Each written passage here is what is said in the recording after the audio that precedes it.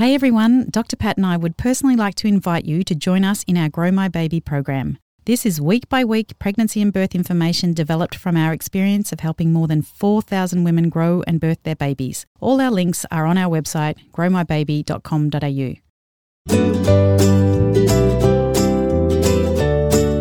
If you're trying to get pregnant, or you are pregnant, and you feel a little bit overwhelmed by all you need to know, then this is the right podcast for you. Welcome to the show. I'm Bridget Maloney. And I'm obstetrician Dr. Patrick Maloney. And this is The Kick, your expert-led podcast that delivers the essentials of growing a baby. Make sure you head to our website, growmybaby.com.au, to get some awesome free tools like our pregnancy knowledge checker to help you feel like you got this. Welcome everyone, this is episode 16 and what we're covering today is can I say no to tests and treatment during pregnancy and birth? And we thought this would be a really good topic because, you know, there's so many women that we know or on the internet or, you know, when I was in my mum's group and stuff that say that they felt that they had no choice during their pregnancy or birth and that things were done to them that they didn't agree to. Yeah. And I just thought that it would be, you know, just something for us to simply cover, but I was pretty naive. It's opened Pandora's box, really. Oh, it's huge. It's huge. Because ethically, a healthcare provider can't force a woman to accept any sort of treatment, can they? No, absolutely not. And nor can you, and it doesn't even, in pregnancy, it doesn't make it any easier. You can't force things on people for the good of the baby either. No. Well, that's right. That must be really difficult as a health practitioner. So if you've got a situation where you know that decision is harmful. Yeah. Like, what's going on in your head when that happens? I think it's very, very challenging. Thankfully, it doesn't happen too often. Most people will put themselves out for something that they didn't really want if they're being advised that it's strongly in the best interests of their baby. But sometimes it happens. And sometimes I've certainly been involved in some incidents in my career where I very, very strongly thought that a woman in labour should have a caesarean section for the well-being of the baby, but she didn't want to do that. And it's one of the most challenging parts of the job. What I hope from the Grow My Baby program that we'll do is help women to be empowered and help them to advocate for themselves, but also knowing in an informed way what's worth advocating for. You know, if it's skin-to-skin contact after they've given birth, of course they should be doing that. But knowing the difference between if they've been given advice that perhaps is potentially life-threatening to them or their baby, that's advice that they should heed. Yeah, I think a really good example is, you know, when you're formulating a birth plan. One of the reasons I like people to do a birth plan is so that they can come back with it a week later and say, what do you think? And it gives us an opportunity to iron out some misunderstandings because sometimes there is genuine misunderstandings about why I might recommend something.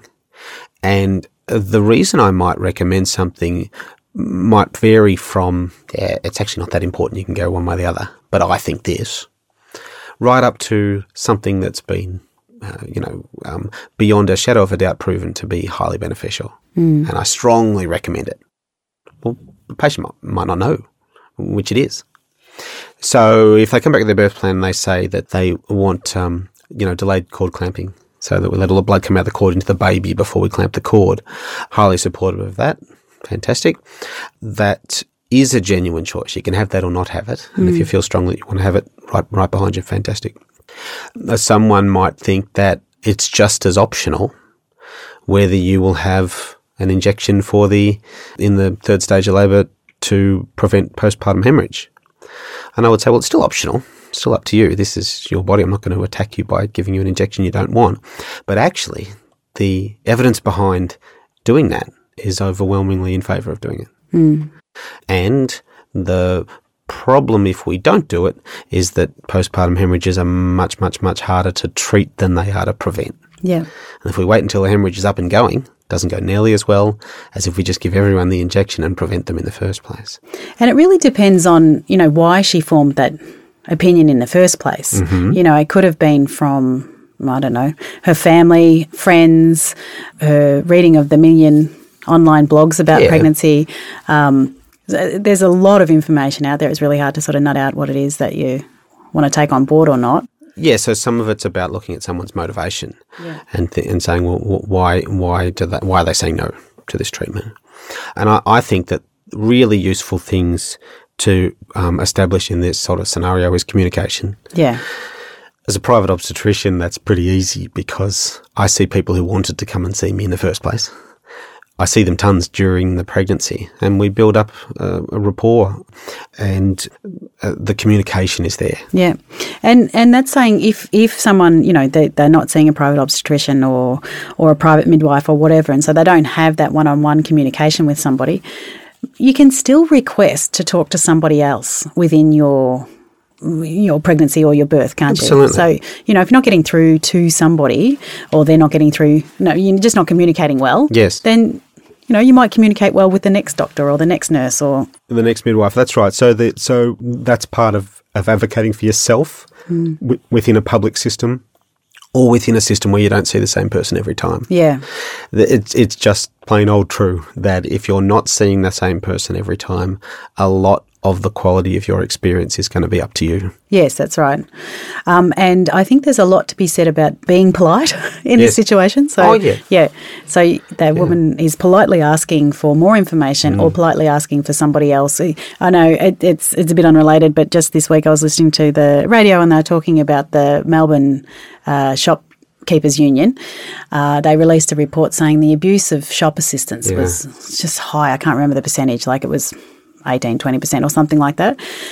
And it's a bit for the health professionals too, isn't it? Like you guys do cop a fair bit of abuse. I think so. So I think someone trying to advocate for themselves should be polite because you don't want to have your birth in a hospital where you've fallen out with the care providers there. Yeah. That's for sure. Yeah. So we're talking about a constructive discussion. And hopefully the person on the other end is also being constructive and not, Well, it absolutely works both ways, and that's for sure. Like, for example, if a patient says, I don't want to have a vitamin K injection for my baby or vaccination for my baby, then I don't think it's adequate just to tick the box saying refused. Yes. I think that we shouldn't be ticking the box saying refused until we've perhaps escalated the clinical question up to some more seniority. Some education has gone on. Yeah. This is why I think you should have those things. And then if we're still refusing, then you tick refused. Yeah. It's a bit belligerent just to go straight to tick the box refused. It's just not good care. It isn't, no. So, in your experience, what are some of the common things that women can say no to? Well, some people say no to just about everything and deliberately seek out a model of obstetric care that doesn't involve healthcare professionals. And I don't just mean obstetricians, I mean midwives or anybody. And they are well within their rights to do so. But we certainly think that in Australia in 2019 that we can't just assume that we'll get the same good results as everybody else if we don't go to the same lengths that those other people went to get those good results. Does that make sense? Yes. Birth is safe because we do it well. Yeah. Not by accident. Not by accident, okay. All right, so I think it'd be useful to say, well, what are some tools that a woman can use to make her and her partner feel like they're part of the decisions or the decision makers in this process? Well, I think that one of the things that really comes down to is, the openness of the communication, trust in the people giving you the info, but also knowledge. You want to know what you're talking about. Yeah, that's right. So, you asked a moment ago, what can you say no to? Well, it's anything you like. I don't think people set out to say no to things. No. But I think that they might start to think, I've read something about an injection in my thigh during the third stage of labour to prevent postpartum hemorrhage affecting the success of breastfeeding. Well, before basing our decision not to have that injection on that information, we should better have a look about whether it's true. Yeah. You with me? Yeah. So higher levels of education, and unfortunately that reliable stuff like that can be hard to find. Yeah. I think when it comes down to it, if there's a bit of I don't want to say a dispute, if there's a disagreement between what's being recommended and what's being received, then the patient, the pregnant woman should feel that she and her partner are absolutely allowed to say, can I have more time to think about it? Could you explain it to me one more time? could you get somebody else to explain it to me? Yeah. Or even, can you just give me and my partner a chance to talk about it without you in the room? Yeah. Go out so we can have a yak about it. Yeah, absolutely. And then, of course, a really useful tool that's in common use in Australian hospitals is encouraging patients to ask questions along the lines of, what are the risks and benefits of procedure X, and what are the risks and benefits of not doing procedure X? What happens if I do nothing? Yeah. All right. So that's tricky in some circumstances where the time pressure might be on. Like, you know, if you've got to a point where you've felt like you've just been pushed from having this labour within a room to it being that there's a room full of people sort of staring you down, and you feel like you don't have a choice at that point in time. Yeah. How would you help that woman feel good about decisions being made at that time? I think I would, if we get to that point in the acute situation of the labour ward without ever having dealt with it, we're in a bit of trouble. Okay, without you ever having talked to them about it beforehand. Yeah, I think that's the problem. That's the problem, isn't it? Yeah. And one of the problems in maternity care, for example, is it might be brought up in an antenatal class that forceps are possible. But that's not the person who puts the forceps on 3 months later when you need the forceps. So the person doing the forceps in the acute situation where suddenly the fetal heart rate plummeted and we need to get the baby out straight away and everybody's stressed, so we put forceps on, that person hasn't had a chance to talk to you about forceps. Yeah. Yeah. And so it is a complex situation where urgent things like that are not rare, and we're not terribly good yet at really preparing people for the realities of childbirth. Yeah. People go to classes. I'm not convinced we learn enough, and I'm not convinced we learn everything we should learn. Yeah, exactly. We focus on normal situations, and mostly it is a normal situation, but every woman within that normal situation has little sort of peaks and troughs of, you know, the boundaries of perhaps what isn't normal, and that can be a shock. Yeah. You know, for a woman who is expecting it just to be textbook. Yeah. And one of the other problems is that we come at it from a different perspective. As an obstetrician, you know, we're very focused on safety. Yes. So safety for mother, safety for baby. But there's another dimension which doesn't get much of a look in sometimes, which is the quality of the experience for the woman. And she might highly value that. More than safety, maybe not, but she might really highly value that. And if, for example, a woman has a birth experience where ultimately she's fine and so is the baby, she may not still consider that a satisfactory outcome. There might be a lot of healthcare providers standing around patting themselves on the back, but she may not be pleased. Yes, she might be actually seeing some part of that delivery as being traumatic. Absolutely. Yeah. Yeah. So on that point, what can someone do if they've had a birth where they feel that they weren't listened to? Yeah, so I think that happens all the time. And debrief is important. And debrief gives an opportunity to go through what happened one step at a time, and for caregivers to cover again why doing whatever it was, a vacuum, a forceps, an emergency Caesar, was considered a good idea at the time. And who's doing that debrief? Yeah, it's a problem. It's in a sort of a public hospital system. It's often not the people who were there, and that's a problem for patients. At least in private sector, it is the people who were there. Yeah. So the benefit of it is to try and help the patient work through the way they're feeling about it, and to clear up any errors of fact. You know, I remember this happening, and we can go to the notes and say, well, actually, it didn't quite happen in that order, or it didn't happen in exactly the way that a certain person might remember it. And then the idea, of course, is to try and help that person heal from whatever's going on in their mind about the birth afterwards. And hopefully, people have sort of put steps in place beforehand. You know, they know what they can say no to. They know how to listen to information as it's given to them to help them make their decisions, and they've learnt the way to make those decisions so they feel empowered.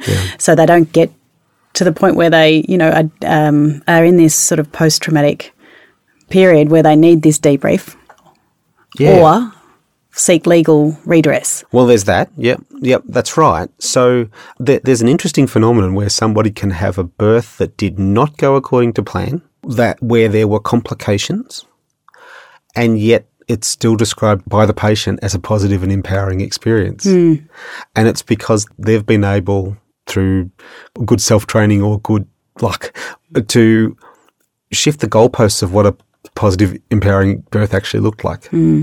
So, for example, it is empowering in some situations to accept expert advice and to go down and to be flexible and to go down a path that you didn't imagine you would. And that's not necessarily disempowering. Yeah. And actually we don't talk about that much, do we? You know, that people perhaps have gone down, you know, the birth hasn't proceeded how they expected. We hear the negative part of that, or maybe I do. Maybe that's part of my personality, that's what I'm listening to. Yeah. However, you know, like you said, there are some women that go, I had a 26-hour labour. wasn't what I was obstructed thinking. At 4 centimetres and had a section, and there you go. Yeah, there we go. I have a baby. Yeah. It's such a big topic, and we really do need your help on this. So what we're going to do is, when we release this podcast, we're going to put up a post on our Instagram page, and that's at grow_my_baby. And we would love to hear from you. When was it that you advocated for yourself? How did that feel? What could you have done better? What could we, you know, health practitioners have done better?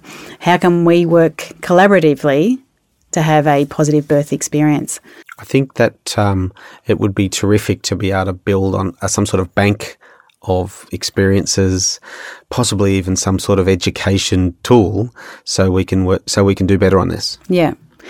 Speaking of education tool, this is probably a shameless plug, but we did actually talk about it already, and that is the birth plan. And as part of the Grow My Baby program, we have a pretty in-depth birth plan template, and that sort of is something that, you know, everyone's encouraged to do. I think that's about in the second module. Yeah. Yeah. I said that some people think that their obstetrician is going to be against the birth plan because they want the obstetrician might want the couple to be as open-minded as possible about how it's going to go on the day. Whereas I don't think those things are mutually exclusive at all.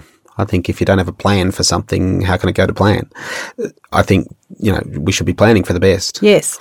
But a good birth plan should also include how am I going to approach it if it doesn't go according to plan, given that with your first baby, intervention's not rare.